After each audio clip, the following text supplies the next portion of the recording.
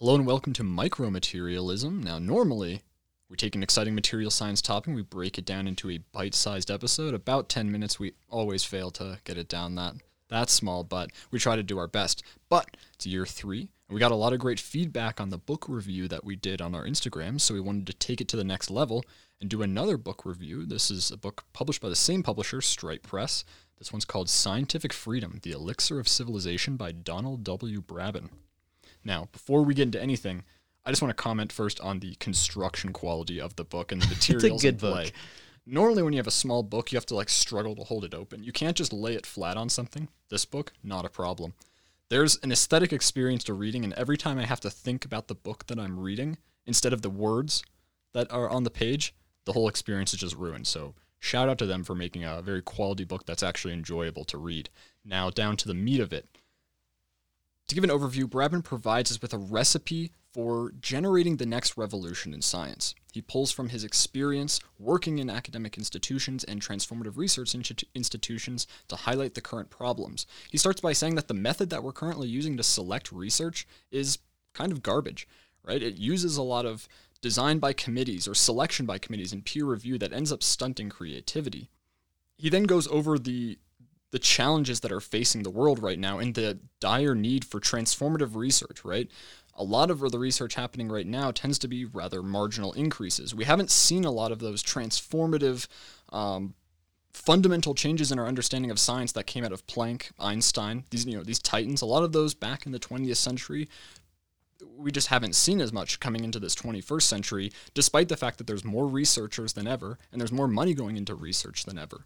Finally, he pulls from his experience working in BP's Transformative Research Division for 10 years. He ended up heading this division during that time as well, to tell us how he was able to take his knowledge and understanding of these problems and create a system that was much more effective in producing several Nobel-winning scientific findings. I gotta say, as I read this book, it was like I was in the Revolutionary War. Like I was reading some secret revolutionary document, because the stuff he's saying flies so counter to common practice right now.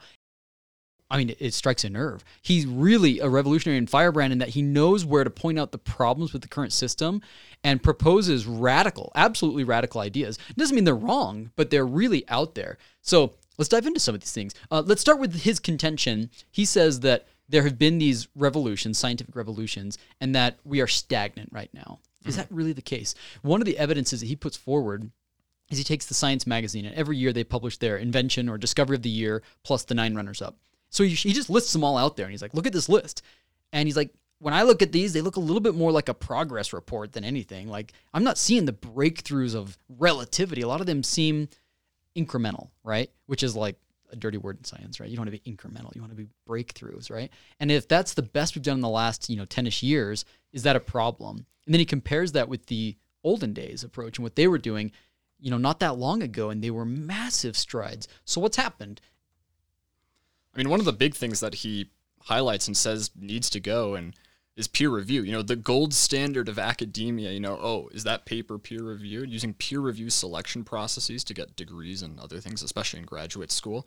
And he says that, bringing a lot of people in there, now it relies on a lot of their expert opinions to decide whether something's going to be whether something should be funded or not. And a quick note, he's not saying that we should get rid of peer review of publications, right? The way that science is done is based on peer review. It's based on reproducibility. It's based upon this debate of ideas. Mm-hmm. That's not what he's saying. He's saying at the proposal stage, peer review is really dangerous because you take so-called experts, and what they are is experts in what is already known. But if you're trying to discover entirely new fields, of course they're going to be very critical of it, and those proposals aren't surviving the proposal process. In fact, something I learned reading this, which shocked me because I am an academic, I write proposals for a living, I feel like sometimes. That's where 80% of what I do is writing grants and administering them, is that not that long ago, a couple generations ago, before the 70s basically, there was just money allocated, and with very little work, essentially no proposal writing,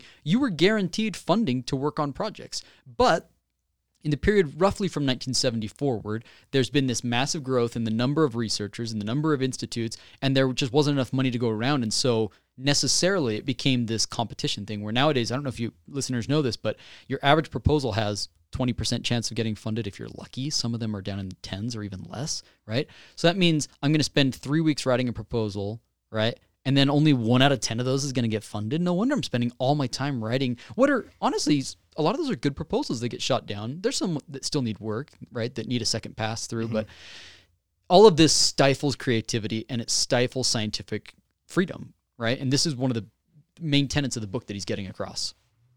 When you start bringing more and more people together, you start to get this sort of a dissolution of any sort of responsibility for this work. Yeah, right? Shared responsibility is responsibility declined. It's on the page I'm looking at right now. I love that. Yeah, it's a great quote. And you see it all the time, right? Like, if you're in a position where it's just on you to do something, one, you feel more onus to do it, but also it makes it easier to identify who's responsible for the work as well. If you talk to a lot of undergraduates, like myself, it's hard to think about who are the transformative or major players in the scientific community right now, because right now everything is very collaborative and there aren't any standout figures. But it's often that when you bring a lot of people together, if you've done a group project, you'll find that a lot of times design by committee often yields rather poor results. Rather than getting one really exceptional thing and then some, weaker parts, you tend to get everything being averagely good, but you don't get those exceptions that you're actually looking for. Rabin talks about this and says that there really is a lack of importance given to individuals in science anymore, and much of this stems from just the sheer amount of people who are in colleges looking for research these days. Another challenge that he points to that I found was really interesting was the problem with assessment, right? We're so obsessed with, I think, trying to prevent waste, which is such an important thing. We don't want waste. But when you direct that at science, what you're really doing is handcuffing people, because you're saying, you have to give me results. And the nature of research is that it's completely open-ended. He points to some of the titans of the past. Max Planck, right, is one of the most amazing discoveries. Like, the quantized energy phenomenon that he discovered is absolutely critical to our understanding of the atomic structure of materials. And yet, for 20 years, he points out that he did basically nothing, right? That he fiddled about and didn't really achieve anything. Nowadays, if I tried to write a grant and I said, we'll see what I find, and I don't have results, even yearly, right? I'm getting yearly, and some projects, depending on the funding agency, it might be quarterly progress reports where they want to see every quarter that you've accomplished a new paper, a new finding. It's so taxing, and you're so much chasing after their short-term goals that you're not spending any of the critical time you need to develop the big picture ideas to really chase fundamental transformational new ideas. So that freedom, lifting the burden of assessment and saying instead, go and do good science, and trusting, because it requires mutual trust, trusting that researchers want to do good science. They don't want to waste funds. They want to study science like we have for the last 500 years. That's what he's arguing for, and that is radical right now, because every funding agency I've ever had wants to make an accounting at the end of it. They want to see how many publications, how many students have you trained, what was the impact factor of the journals. They want to know all those metrics, and he's arguing that those metrics are ultimately counterproductive to real discovery. Yeah, exactly. Bringing in these waves of students has turned many of these universities into more of a business. And in business, metrics are everything, right? You want to have a good return on your investment, but science just, especially transformative science, just isn't like that. Think about if Planck or Einstein, a lot of these people who spent possibly decades of working on their transformative discoveries were alive today. It's probably unlikely that many of them would have gotten funding for the discovery that they made, or at least it would have been very hard to guarantee that. Now, this all sounds really great in theory, right? But what makes this book really great is that in one of the last chapters, Rabin talks about his time working in BP Oil's Transformative Research Division, which he headed for 10 years. He walks you through the process of what he would look for when researchers were applying. He walks us through what he looked for when he was selecting projects. I think in total they sponsored about 26. 26. And by the way, the price on those was only like $20 to $30 million. Right. That's tiny compared to how we fund science now. And that's over 10 years. Yeah, that's over a decade. Like, that's nothing. And it ends up being 0.5% of BP's total research budget, so small compared to everything else, right? Naturally, BP's probably interested in their oil production and that stuff, but to take even just a small slice to produce several Nobel-winning papers out of it for the benefit of humanity seems quite a good thing to do. But when he's talking about a selection, one, he focuses on the abstract, right? He's not looking, I'm going to go into thermoelectrics and try to improve their conductivity. He's looking for science in the abstract, looking for fundamental transformations. If we're looking on the minutiae, we're unlikely to find a lot of those great, leaps forward. A lot of it happens in a little more abstract sense. Yeah. I loved it when he talks about, since a lot of this book is about how to pick these future, he calls them the Max Planck, club, people who would be like Max Planck, but in our generation. He had a couple different tests, right?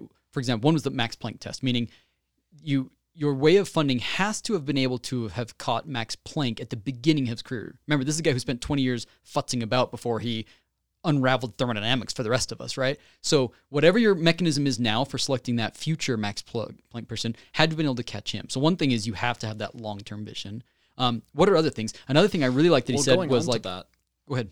Right, to keep at something for 20 years requires a lot of dedication. So one of the other tests is if you applied and you were rejected, they would allow you to reapply, because just the sheer act of you saying, no, this is transformative, I want to be reconsidered, shows that you're actually dedicated to it and you're willing to keep trying things over and over again, which doesn't necessarily happen. Yeah. Another thing I really liked is when people would lay out what they wanted to do research on, if it wasn't transformational, if you couldn't, like, by their pitch be like, holy cow, that would completely change the way that such and such a field operates, then it wasn't worth investing in, because it would just be incremental. They're really after things which are not high risk, high reward in today's vernacular, right? We talk about that in funding all the time. High risk, but high reward. He argues that these are actually low risk, but high reward, which sounds impossible, but he makes the case for why that's actually the case, that it is quite possible. It's just a matter of finding these needles in the haystack type of researchers that are able to pull this off. Mm-hmm. And going back again to why he preferred looking to individuals was giving freedom requires trust, right? If you're going to be giving someone a couple $1 million, you want to trust that they're actually going to use it right. When people are disconnected and it's some sort of group that's collaboratively working on it, it's harder to trust a single person to do something. And so he put a lot of emphasis into building trust between his partners. So if they were interviewing someone to come work in this transformative division and receive funding for 3 or 4 years, they would actually go to their lab and talk to some of their graduate students and learn a lot about these people. That was something I really liked. As I was reading this, I was telling my wife about it, because he talks about the need for the administrative staff to help these, Einsteins in the making. And one of the things he says about them is that, extremely individualistic researchers, like these clever people, right here it says, as they are highly individualistic people, one should expect that they will often be awkward, right? And that's true, right? Think of that. Can you name a single scientist right now, right? A famous scientist of right now? Probably not. Maybe you're thinking of like Elon Musk, but those are not necessarily the scientists. Those are celebrities, essentially, at the heads of corporations, right? Think of scientists, right? And yet, back then, there were these famous people, the Linus Paulings, we talk about them on our podcast every week, these amazing people out there. And so these people don't always have the social skills. My wife jokes in that, says some of the synapses in your brain for knowing which pair of shoes to wear with that suit just didn't make it, in lieu of knowing how to solve quantum chemistry, right? And whatever that need may be, they talk about the need for administrators to help these people along with regular interactions, right? Regular updates, but not tied to milestones where you're saying, oh, if you don't hit this thing you promised us, we're going to pull the funding. They trusted them. It was that mutual trust that came in there. Mm-hmm. Okay, I think we're getting a little bit long, but just to wrap it up, maybe you made it this far and you're saying, okay, I'm a material scientist. I'm an undergrad. I'm not applying for grants. Why should I care? Why should I read about this book? And I think that one thing that I notice is that a lot of people in science rarely read or study or think about their scientific field in abstract or go beyond just their specific field. They're like, oh, I'm going to help make metals, and that's going to be it. But I think if you want to be a leader in the field or go really beyond just doing that, you have to think about your field. And if you want to positively impact it, you have to think about your field. And if you're interested in science, then I think you also need to be interested in why some science gets funded and why some doesn't. If you have a great idea for doing something, it's probably a good idea to understand how the system works and how you can kind of manipulate it to have a better chance of actually getting your research funded. And I'll say that if you're an academic listening to this, there's every page of this that I've read so far, I have marked up extensively and written in the margins. It has so significantly resonated with me and gotten so many ideas percolating, not about the immediately day-to-day grind of my latest research project, but about big pictures about how academia should work, how I can spend my time to accomplish something meaningful as opposed to incremental. I think you're going to love this book, because I certainly have. All right, we're going to wrap it up. Before we go, just a big thank you to Stripe Press for sending us several of these copies. What we're going to do is on our Instagram page, we're going to put a couple pictures of these books. We want you to go in the comments and say that if you were guaranteed funding, what would you research? We're going to go through and we're going to pick the top 3 interesting ones, and we'll send you a copy of the book free of charge. which is great. Now you can read about it and learn how you can make that idea a reality, or at least help change the industry to help make ideas like that a reality. And if you like this book and you thought that this was kind of interesting, I encourage you to check out some of the other books that they've published. They have another one called The Art of Doing Science and Engineering. We have a review of that on our Instagram page that you can check out. I read through it. It was fantastic. It's by Richard Hamming. But what I really like about their books is that even ones that are about coding have ideas that can extend into your field and your practice, right? I'm reading one about this guy who worked for Uber, and I learned about using systems of engineering management to help with my senior project, right? So there's a lot of books where it might not seem relevant, but you can bring some ideas over. And so that's what I really like about them, so I hope you'll check them out. Absolutely. And we just want to obviously throw out one last special thanks to our sponsors for this new year and year 3. We've got some awesome sponsors. So big thanks to Matt Match, who's been with us since the beginning. Thank you, Matt Match. If you haven't checked out their platform, do yourself a favor. Go right now, mattmatch.com. Just try and look up, even for a toy project, like think, all right, if I was looking for carbon fiber today, how could I use their platform? I think you'll be thrilled at all the additional information they give you, how easy it is to use. It's not like Sigma, where this is this clunky old dinosaur of a program. This is agile. These are people that are very responsive to customer needs, and I think you're going to dig what you find there. So that's mattmatch.com. It'll help you find materials for the projects that you're working on. We also have a huge thanks to Materials Today. Materials Today by Elsevier is their flagship material science journal. It's killer. It is high ranked for a reason. They publish great research there. They have high standards of publication. They find things that I think are both interesting from an engineering as well as a basic science perspective. So check out Materials Today for the journals and also the products and content they have there. Catch you next time. See you next time.